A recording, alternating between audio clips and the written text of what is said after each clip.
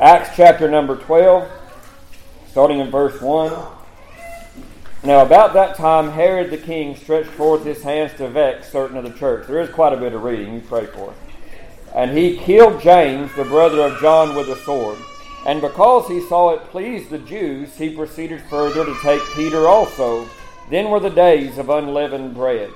And when he had apprehended him, he put him in prison and delivered him to 4 quaternions of soldiers to keep him, intending after Easter. By the way, that's a mistranslation in the King James Bible. That should be Passover. Intending after Easter to bring him forth to the people. Peter therefore was kept in prison, but prayer was made without ceasing of the church unto God for him. And when Herod would have brought him forth, the same night Peter was sleeping between 2 soldiers, bound with 2 chains, and the keepers before the door kept the prison.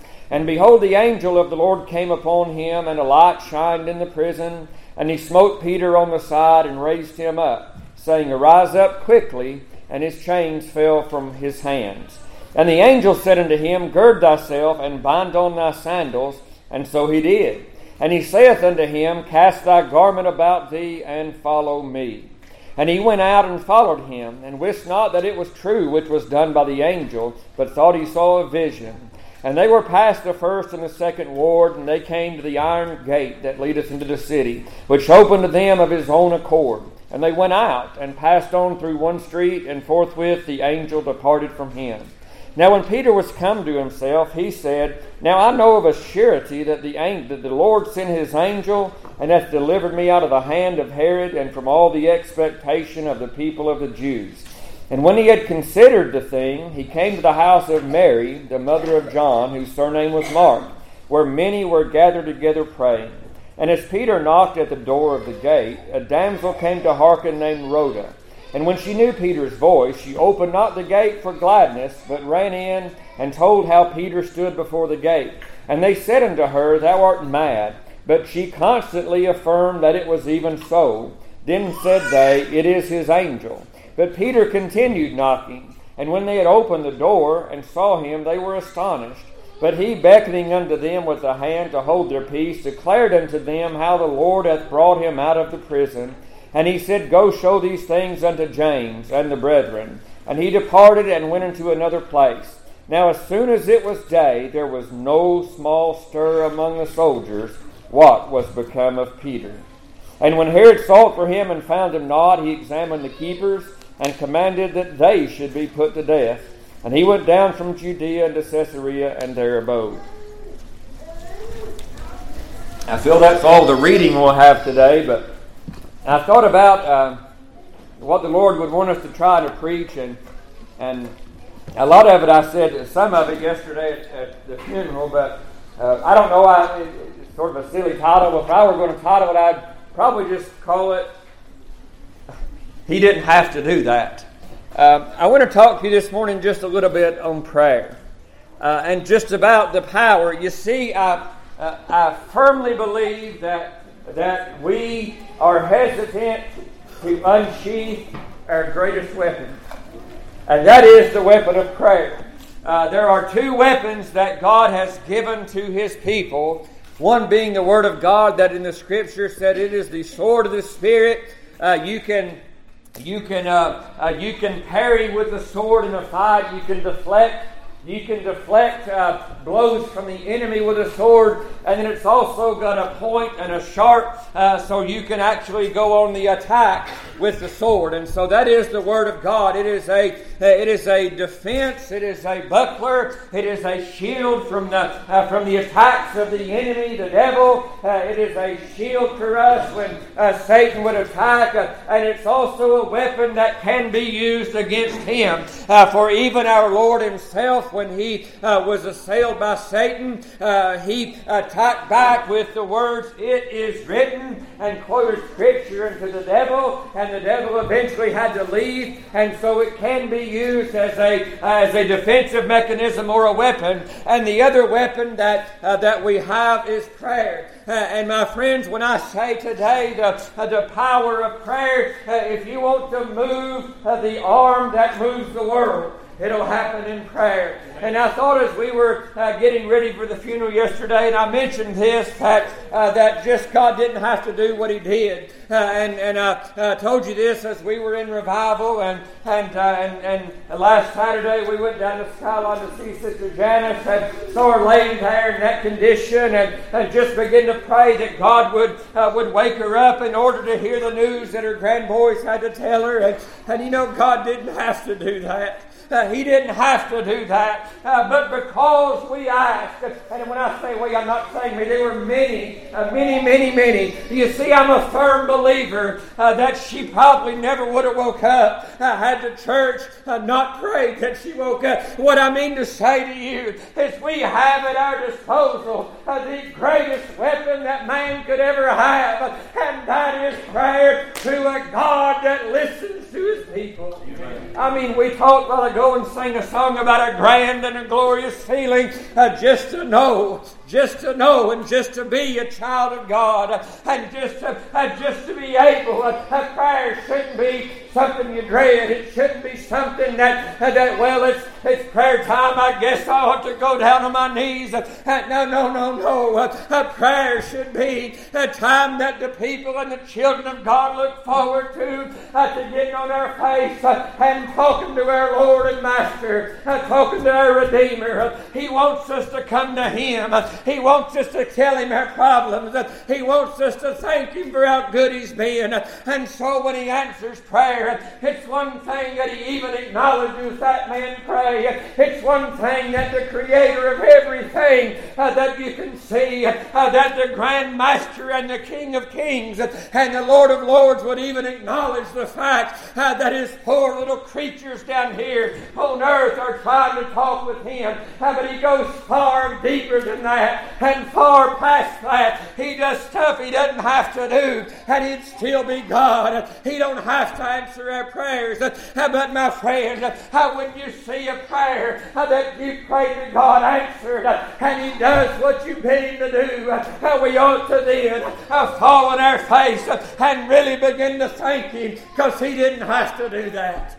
He didn't have to let Janice. And I've thought different times this week about what it must have been like waking up in a hospital, not really knowing why you're there, what happened, but hearing the greatest news you could possibly ever want to hear. And He didn't have to do that.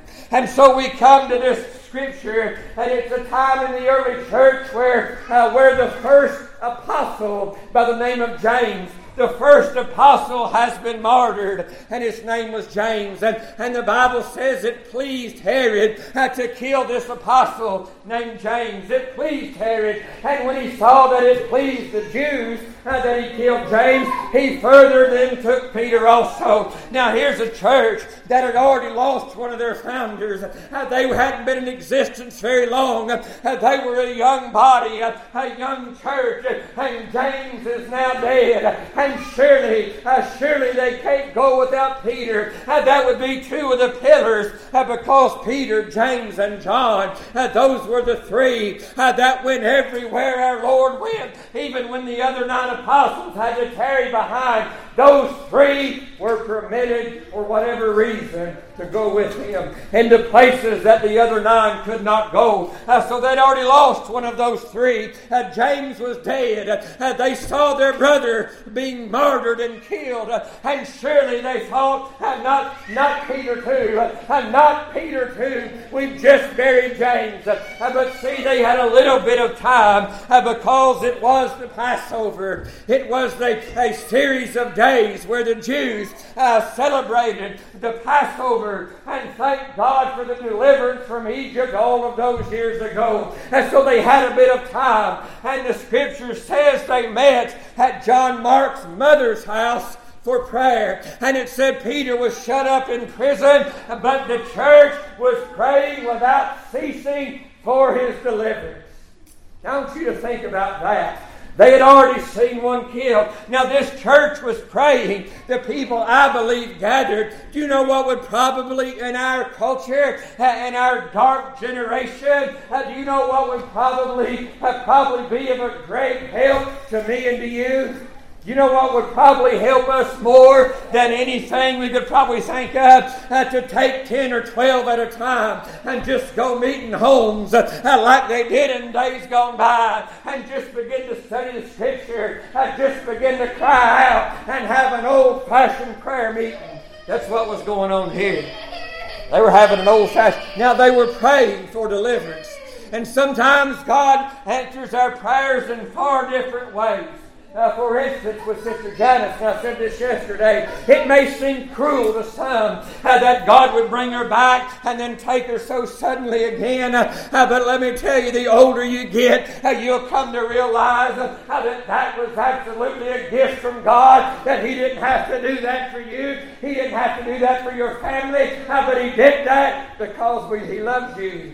And He did that because He's good. And He did that because we were praying. And so He answers prayers, sometimes in a manner which we don't understand. For we prayed, and I prayed different prayers for different people, that the Lord would just take their sickness away and restore health to their body. And sometimes He does that in a physical manner on this earth. But sometimes He chooses to take them home. In both cases, the prayers answered. For if they've been saved by God's grace, she's certainly not sick anymore.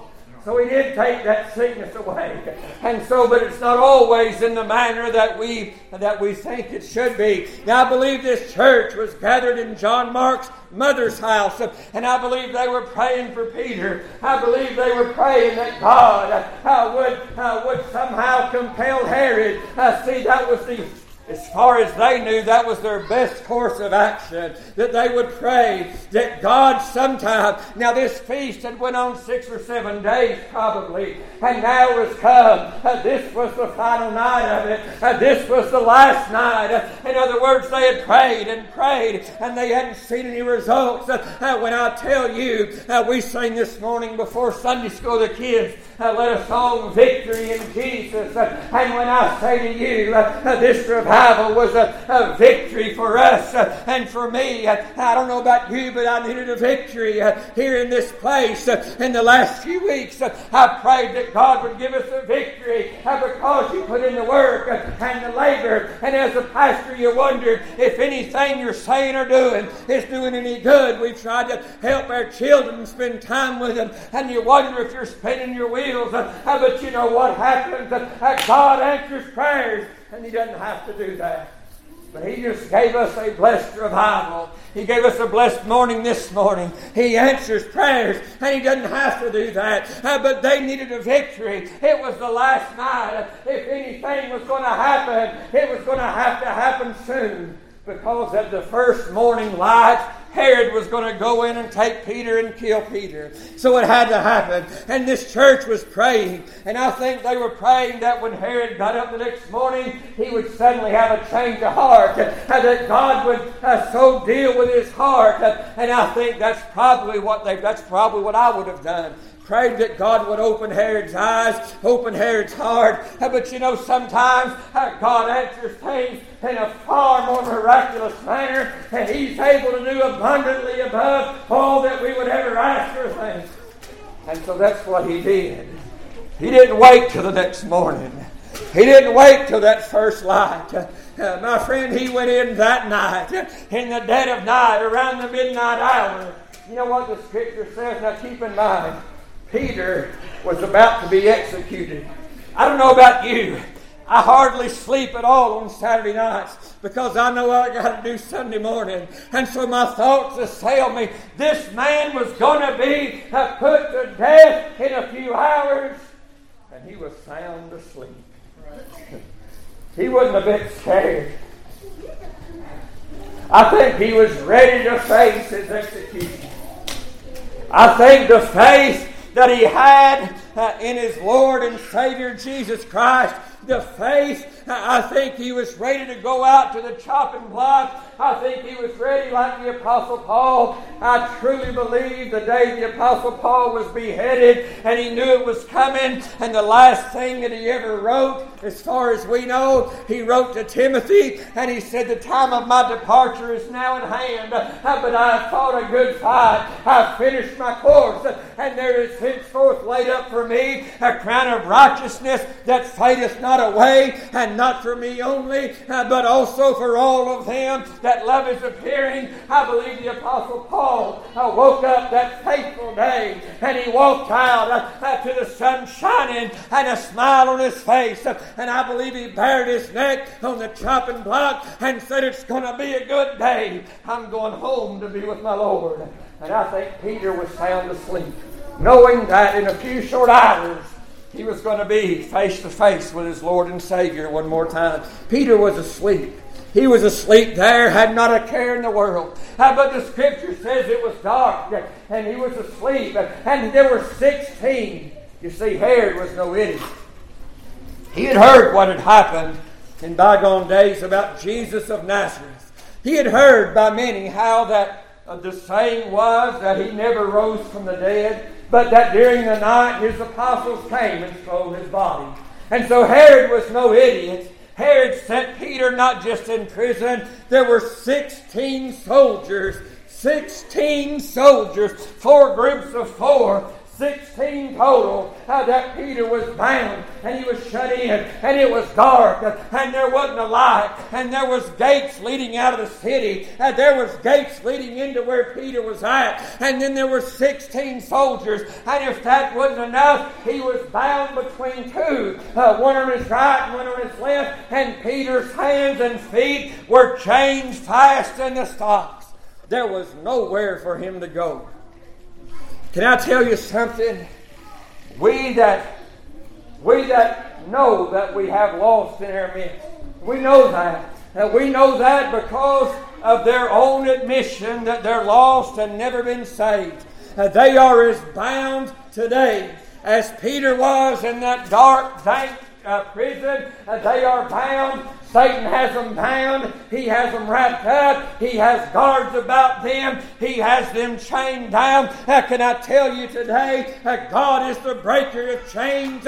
He led Peter out. You know what the Scripture says? That he came in and sent an angel. And that angel had a light. And that light came in, and Peter was sound asleep, and that angel just sort of poked him in the side, and Peter woke up, and the angel said, come on, Peter. The angel wasn't in a big hurry. He just said, come on, get your shoes on, get your clothes on. We're getting out of here tonight. You know God didn't have to do that, but because there was a group of men and women at John Mark's mother's house, God had respect, and he answered their prayers and delivered their friend. He didn't have to do that. He would have still been God, and Peter would have been dead, and the church would have went on. He didn't have to do that. There's a lot of things God has done for me in my life that He's not had to do. First of all was saving me. He didn't have to do that. He'd have still been God and I'd still be lost. He didn't have to do that, but He did. He did. This church was praying fervently for their friend, for their leader, for their apostle, for their instructor, for their father in the faith, for the one that just a few days prior had preached and 3,000 had been saved. That's who they were praying for. And they were praying for Peter. And as they prayed, and I said that all to say this, I truly believe, church, that if we centered one person on our mind, and we can, what is there, 200 or 300 people here? I don't know, but I truly believe there was probably no more than a dozen there that night, but they had centered their mind on one thing, and one thing only, that God would deliver Peter, their friend, that God would make a way that he could be saved and free.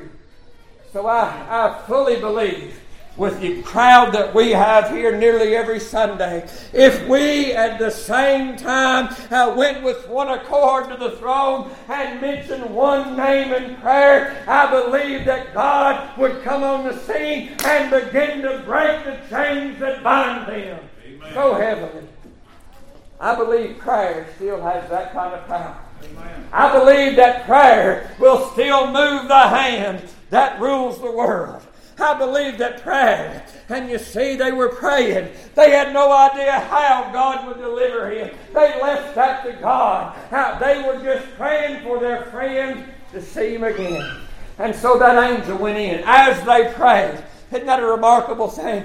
As they were crying out to God, that God was working on that end. And let me tell you this, church, if God ever brings a sinner to your mind, if he ever does that, I promise you what you can count on as you begin to pray for them, God will work on their end.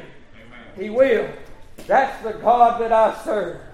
And so Peter was just there, and an angel came and smote him, much like he did me. Whenever I was lost, I was fine. Peter had not a care in the world. But an angel came and smote him and said, Peter, we need to get out of here. I'm telling you, the night that I was saved, I really didn't have much of a care in the world until God smote me on the heart. And he said, you need to get out of this place. There's a way of deliverance made for you. And if you'll follow me, I'll lead you out of captivity. I'll lead you out of this dungeon. I'll lead you out of these chains. I'll lead you out of this life that without fail will kill you if you continue here. But you follow me and I'll take you out. And that's what he said to me. And I followed him.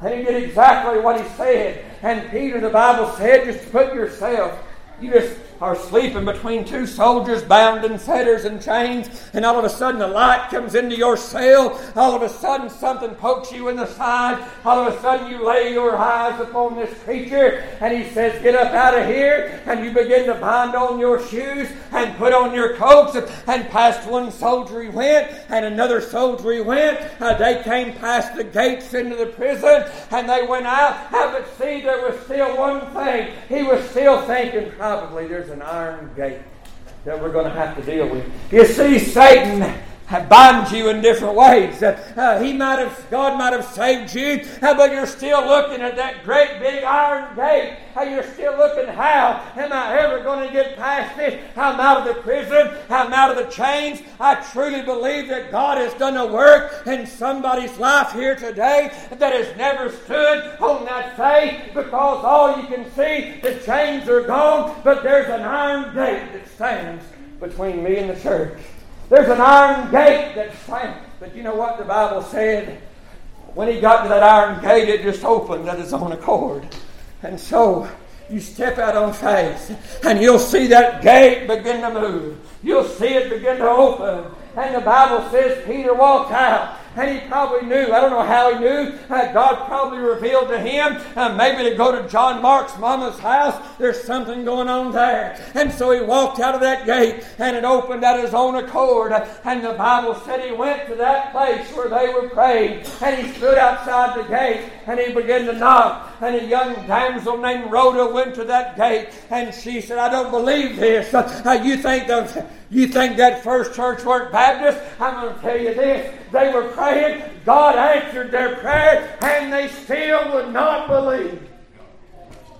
They're no different than us. God answered a lot of prayers last week in revival. There's still some He's yet to answer. But you can mark her down. If we prayed in faith, if we brandished that weapon in faith, if we have fervently went to God in faith, that God will deliver our children, your sons and your daughters will be saved. That great big iron gate one of these days is going to open wide. Amen. And so Peter stood at that gate, and he just began to knock. And Rhoda went running in. Y'all ain't going to believe this, but exactly what we've been praying for. I don't know how he's here at this midnight hour. I don't know how he ever got out of prison, but she said Peter is standing right outside this gate. And they said, no, he's not. No, he's not. That's His ghost, or that's His angel. That's His guardian angel. That's something that looks like Peter, has Peter's sword, but there's no way. See, even they had no idea that they were praying to a God with all power and all authority. Let me tell you this. When you begin to pray for your children, your son and your daughter, you need to realize you're praying to the very one who can shake the foundation from under them. You're praying to the one that has the light to spring in where they're at. You're praying to the very one that can smite them on the side and let them know in certain terms, if you continue down this path in life, you will die lost. You will go to hellfire, and the smoke of your torment will ascend up forever and ever and ever. But that same one that goes in and tells them that, you know what he'll say? If we pray fervently, he'll say, if you want to escape, you follow me. And out to prison they go. And that's what happened. And Peter, he didn't have to do that. But because that early church was just a babe in its infancy, because that early church had faith that somehow, some way, not nearly in the manner that they thought, they were praying for daybreak. And let me tell you this, sinners, you don't wait till revival comes around again. Church, you don't wait till revival comes around again. We don't have to wait for the breaking of day. God is able to move in the darkness, just like He does in the light. See, darkness and light is all the same to Him. And so the very thing they were praying for, isn't that an amazing thing? I've told you the story about how I came to pastor here. And it started with one prayer in a parking lot at Glasgow, right outside of a hospital. But I prayed that one prayer, that God would find me a place to send me to a people that I could help and I could help. That's where it started. And there's not been very many times in my life that I know without a doubt I've reached the throne of God. But that was one of those times I knew beyond anything I had just communed with God the Father and His Son and had fellowship with the Spirit. And I knew then, as I prayed, I felt the strength grow, that the heart of God was moved and the hand of God was moved. And it wasn't long till I was standing right here, not even on the ballot, and got elected pastor. You tell me again how God can't move. I'm telling you, when God's people that are called by His name get together and begin to pray, we have the power to bring the power of God down on whosoever will. Absolutely. Yes, sir. Herod wasn't going to change. It didn't matter to God. If He couldn't free Peter by changing Herod's heart, He'd free him by some other way. God is able to shake the foundations. And so there are many times in that Scripture that because praying men and women just assembled together and bowed down on their face, lifted their voice up to a God. And let me finish like this. I said it a while ago, but I'll say it again. He didn't have to do that. But do you have any idea? It's one thing. I read in the Scripture that Joshua was in a fight, in a battle one time, and he was getting a victory. I don't know about you, but there were nights in revival I didn't want to end. Tuesday and Thursday especially. There was a Tuesday night in 2020 that we sang. I don't know how many remember this, but I vividly remember it. It was 2020. We'd just come through a hard part of COVID, had pushed our revival back to the fall. But there was a night, and I think it was a Tuesday of that year, Titus, and I'll never forget it. He was leading singing, and we sang Bound for That City about 5 times in a row. Never seen that happen, but there was some power. It wouldn't surprise me at all to find out sometime that somebody got saved that night. It was that powerful. But do you realize what God has blessed us with this week? We've sat in the presence of His power. We've sat in the presence. It's been a long time since I've seen and felt conviction, power like was in this place. And it's all because God's people lifted up your voice and your hearts and cried out for salvation to come. And it did. He didn't have to do that. But there are times Joshua was in a battle, and Joshua prayed one time. He was gaining a victory. And I said that to say this. There are times in revival especially when wave after wave comes and you don't want to dismiss because you're getting a victory. That's the kind of victory Joshua was having. And you know what he did? It might seem the foolish thing. He prayed and he commanded the sun to stand still and the moon to stand still. And you know what happened? It said never before in the history of the world God listened, hearkened unto the voice of a man. And God made the sun stand still. And Joshua soundly routed in the battle that day. He soundly defeated his foes because he had enough faith. While I'm getting the victory, he just prayed that the sun would stand still. And God made the sun stand still. A man by the name of Hezekiah prayed one time. His life was at its end. It was told him, set your house in order, you're going to die. And Hezekiah turned to the wall and he prayed. And that man of God named Isaiah stopped in his tracks, turned right around, went right back in the throne room, and he said, "Oh King, God has heard your prayer, and now you're not going to die, you're going to live." And Hezekiah said, "How do I know he heard my prayer?" And Isaiah said, "Just think of the grandest thing you could ask," is pretty much what he said. And he said, okay, let's have the sun go backwards 10 degrees. And you know what the Bible said? The sun that had started to sink, it went backwards 10. I'm telling you, God has that kind of power. Prayer has that kind of power. You might be asking, where's my sign at? Jesus said, no sign shall be given but by the prophet Joel. You know what the best sign is? It's the Spirit. That's your sign. It's the Spirit. That's your sign. But prayer changes things. He didn't have to do that. How many times in your life have you asked God for something that He didn't have to do? But because it pleases God to please you, He has done it just for you. He didn't have to, but because He's God and because He's good, He does. He listens to the voice of His children. What a God that we serve. Get your song together. That's all we've got for you. God